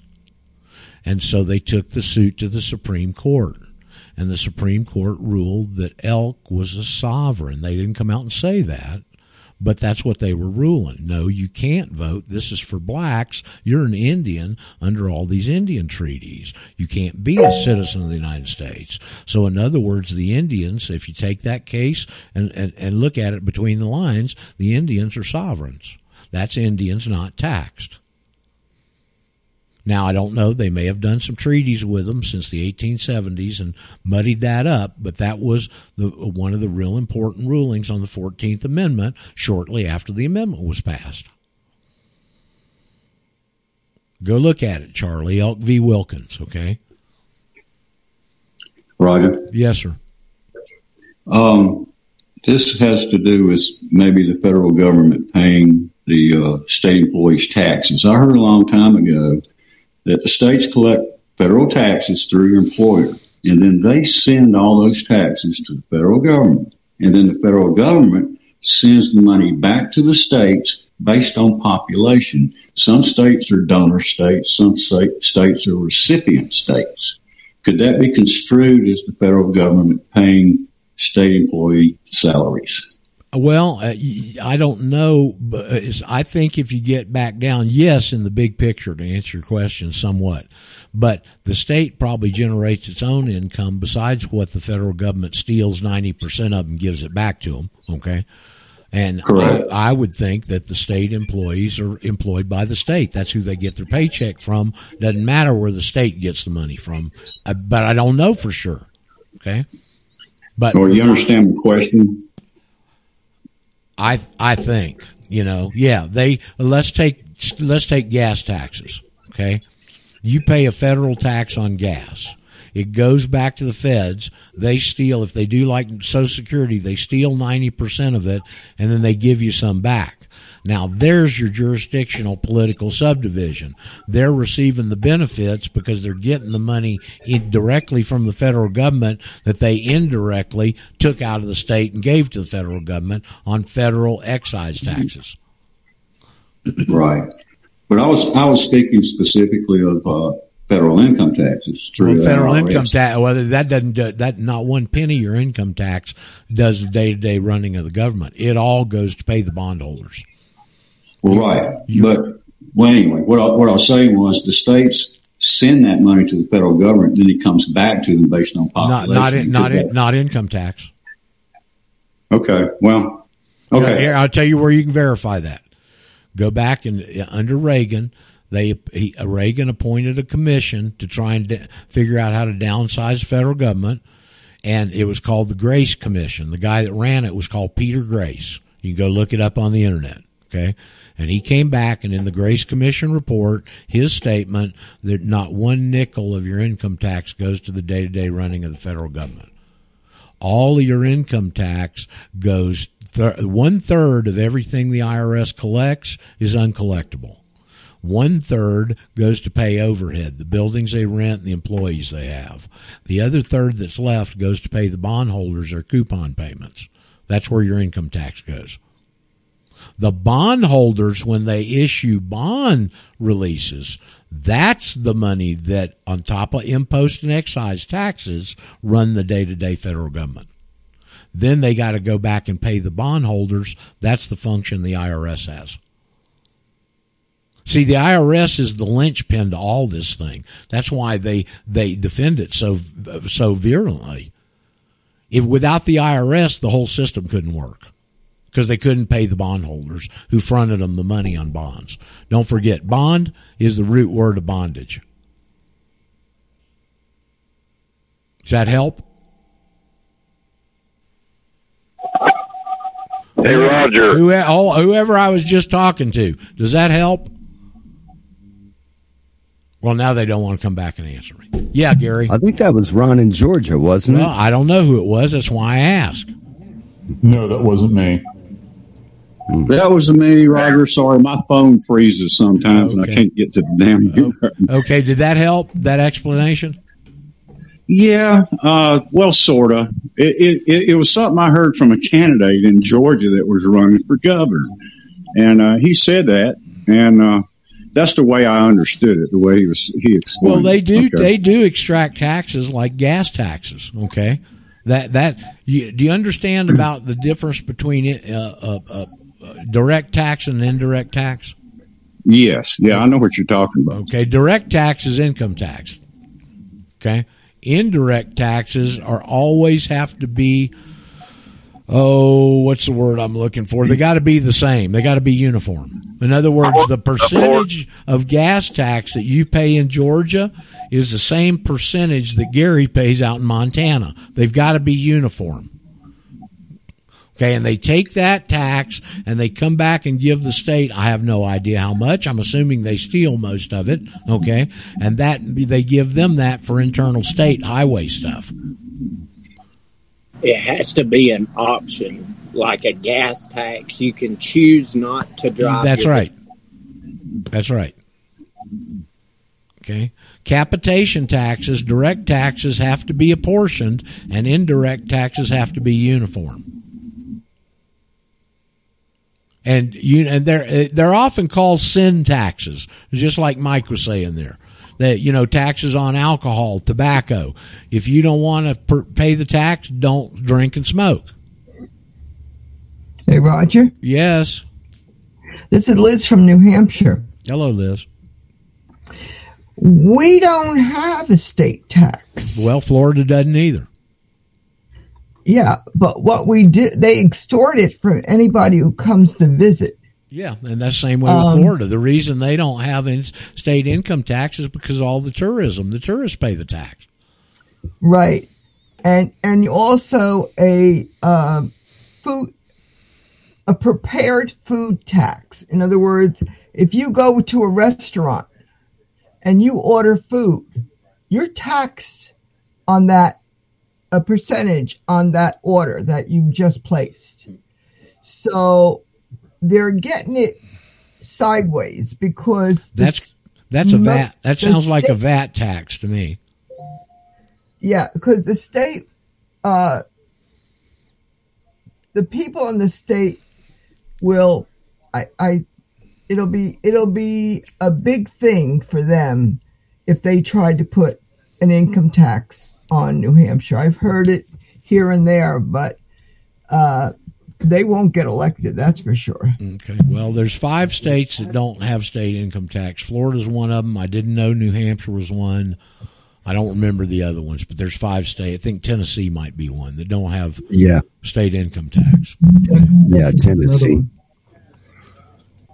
The other thing I wanted to put in is if you look at any of the information about the schools and what they're trying to do with the schools now, they're trying to incorporate in the schools all this trade, get into a trade, and these kind of things. So they're incorporating slavery.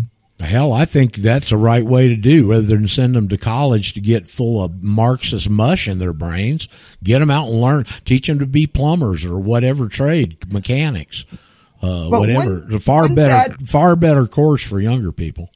But wouldn't that also put you in this bondage? In other words, the serf. No. Well, it may be the mentality, but we should give them a lot of freeway because trade people can determine who they want to work, how much they want to work, who they want to work for, and make their own living rather than working for some damn employer that dictates all that to them. So I see a trade as a freedom thing. Okay. Yeah, but this they're trying to incorporate through the government.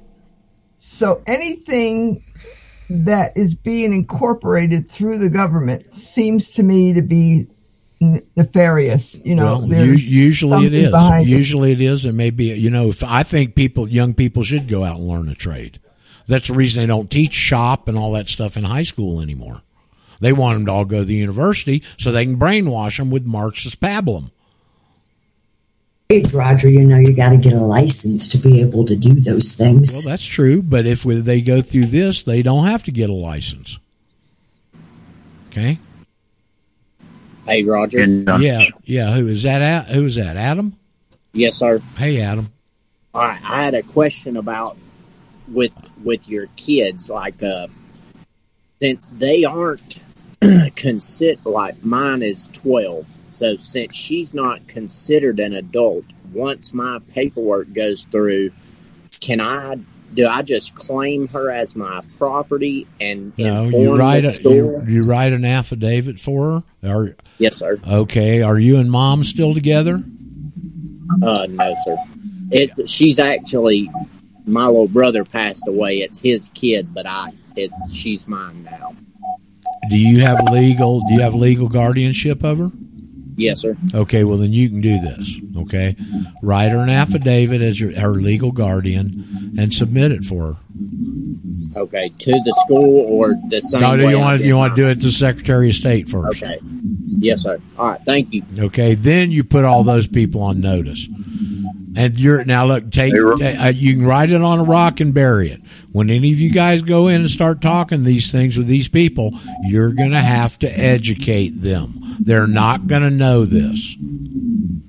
Your district attorney friend, have you heard back from him, Adam? No, sir, not yet. But as soon as that receipt from the Secretary of State comes in, I've already sent my other affidavits out to the sheriff, the chief of police, the DA. That's okay. I'm just going to go talk to them. It's considered received when you went and talked to those postal employees and put it in the mail. Okay. I'm going to go talk to him, try and talk to him next Tuesday. That's usually his slow day. Okay. Well, you tell him if he wants further explanation and he's interested, I will do a phone call with him individually. Okay. Yes, sir. Yes, I sir. don't like doing individual phone calls. I have all you people, Roger, call me.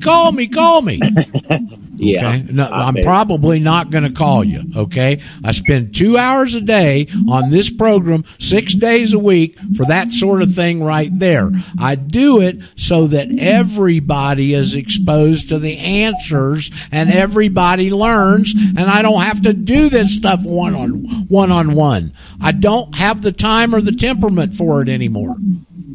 Right. Hey, Roger? Yes. For Adam, we have a template. I believe it's on Merca's Telegram. Yes. For the parents. Yeah. Have you seen? Did you get that one? No, sir.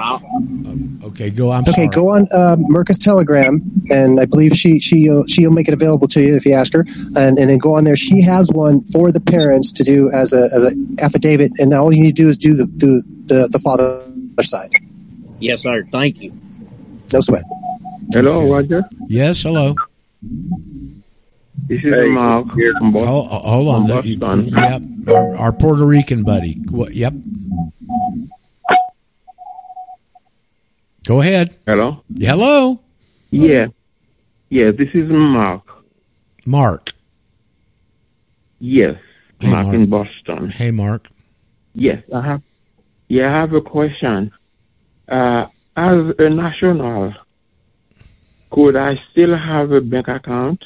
Yes. But I cannot use the credit card. Why not? Isn't it? No. Why not? I still can use. As far as I know, I've been using one for 6-7 years now. Raj. So as a national, what thing I cannot do that I used to do in the past as a citizen? Well, you don't have to file taxes anymore. What about the driver license? Well, you're getting that's the stickiest point of this whole thing. You can still have a driver's license. Mark, do you drive in commerce or do you travel as a private citizen? So I would be traveling. Okay. Well, if you're not in commerce, you technically don't have to have a driver's license. Okay. But this is the stickiest wicket of all of this stuff is driving and traveling. And that's got to be your decision. That's not my decision. Okay. Whether you want to have one or not.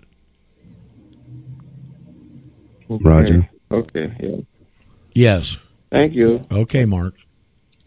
In answer to both of his questions, number one, yes, you can still have a bank account, but you have to go to the bank and you have to show them your affidavit because they changed the coding on your account.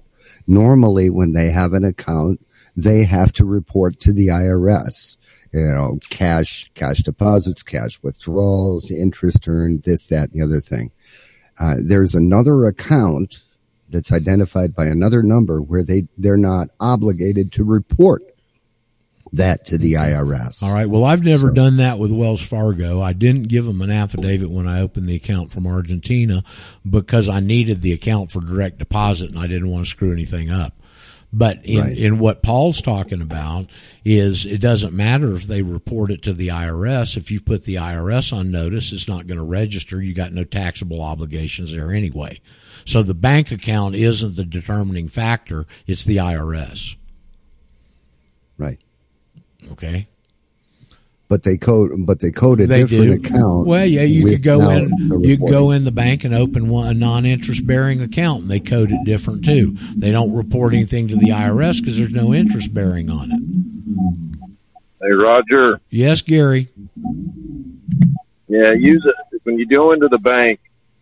to get a non-interest bearing account, have your affidavit, and utilize Form W8 Bravo Echo November. We have done it with banks up here in Montana.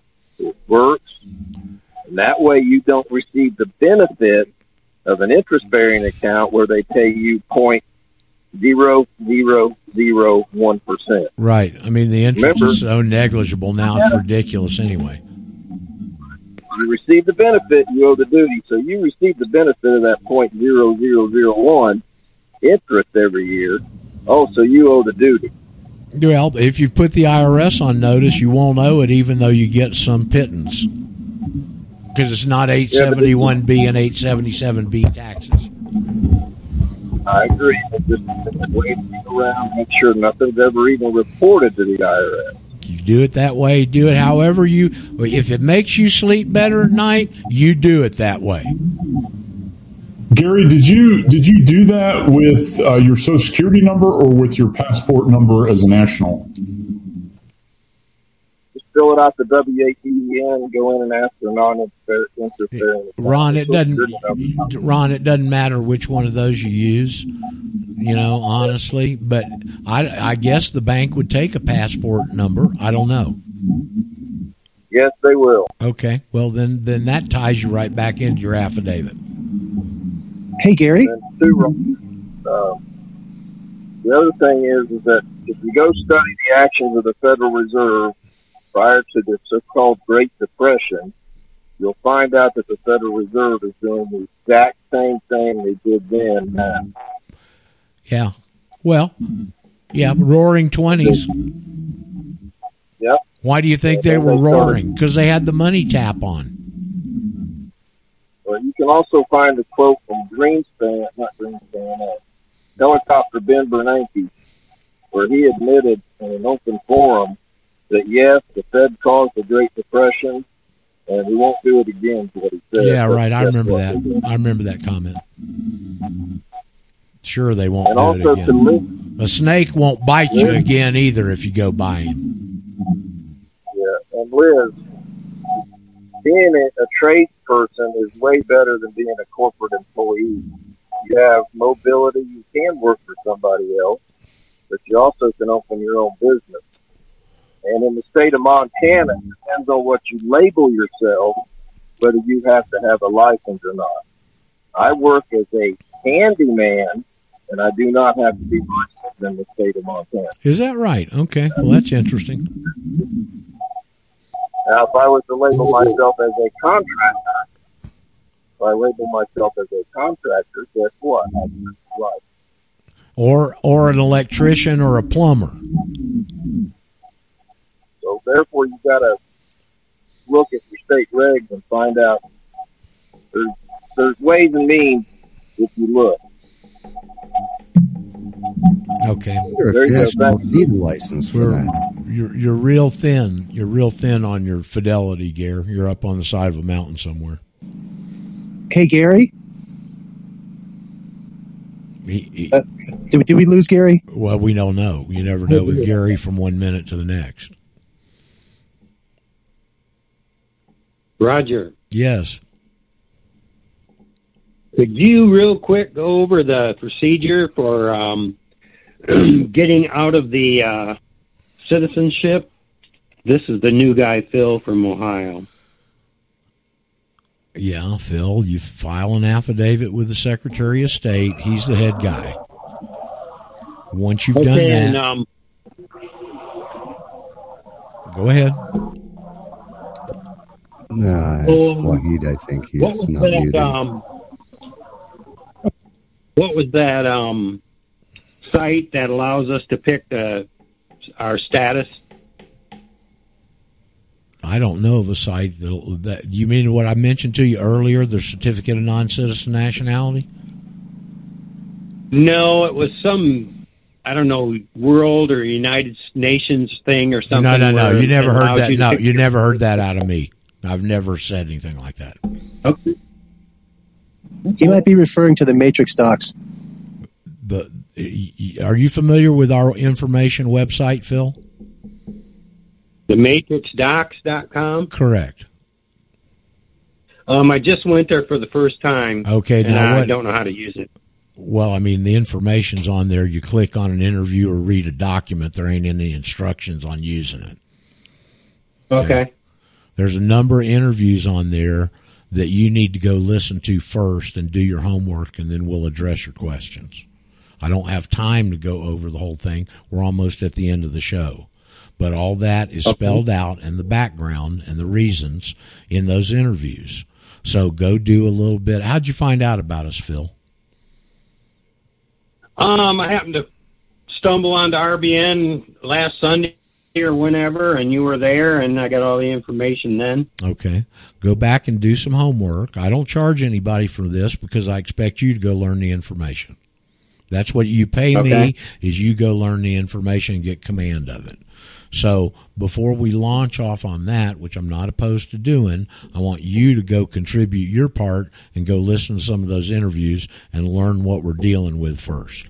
More than likely, your answers will be answered in those interviews. Okay. All right. So let's start there. Okay. All right. Thank you. Okay. You're welcome. Roger. Yes. Roger, on this letter, how do you respond to the guy about tax protester? How he's not seen one tax protester successfully? Well, we're not tax protesters. Okay, I guess he's looking at Teresa through that lens. Well, of course he is, because that's how the IRS always labels anybody. But we're not slaves either. That's why the IRS always labels people as tax protesters. TP, I forget the designation. TP is something on their internal files. And anytime your fair share. Anytime you question them and you don't have your legal grounds correctly, that's what they're going to label you.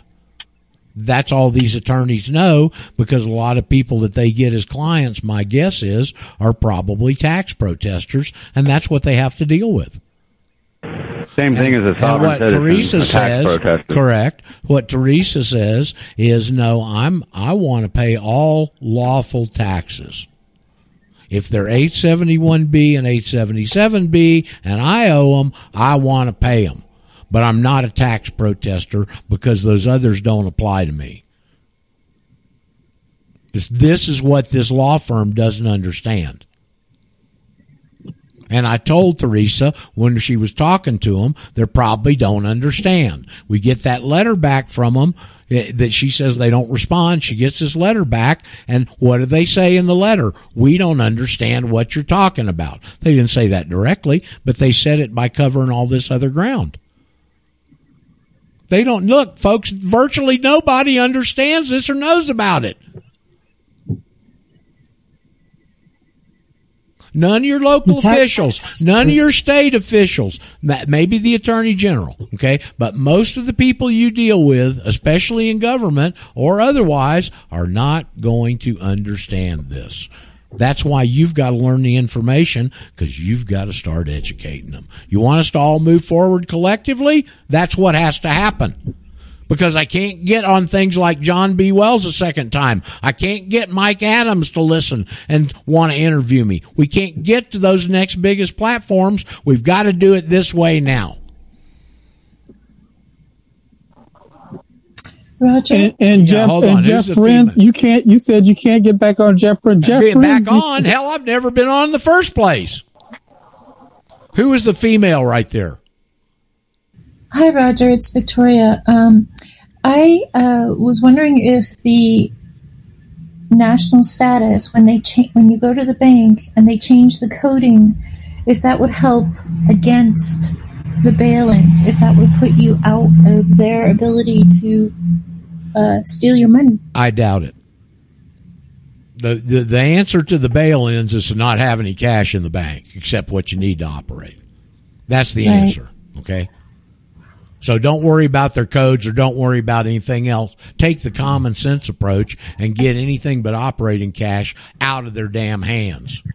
They're going to do the bail-ins like they've done in China, like they've done over there in Crete, and they're going to give you worthless shares. Now you're an equity stakeholder. Now you own worthless shares in a bankrupt bank. Whoopee! Does anyone have any thoughts on, because my understanding is that they're now really tightening up on the amount that you can take out. Oh, hell, they are. So, okay. So take out as much as you can to get your money out of the bank. Yeah, I'm working on it. Thank you. Okay, all right. Who else has got, we don't have much time. Who else has got something? I think what Victoria is referring to is Teresa said that she was taking money out of the bank and they would only allow her $25,000 a day. So she went back. Well, she's doing real good. Okay. You go into some of these banks. It's only $5,000 a day. Yeah. And some of them you go in, they say, well, we can't get it for you. Come back on Thursday, 3 days away. They don't have the cash. For the record, they allowed me to take 25 out per day for a little while. Then they tried to stop me. Then I said, okay, well, just close the account. I want it all in cash. And they said, well, wait a minute. And then the vice president of the bank contacted me and said, well, we'll give you 80,000. And I'm like, okay, well, that's a start, but I'm going to come back every day for 80,000 then. And he goes, well, we can't do that. And I said, then, well, what do you, and then he actually made a threat to me and said, what if I don't give you any of it? I said, well, I'm one of 10 children. I have 58 nieces and nephews. I've got at least every single one of them that have an interest in my estate when I'm dead.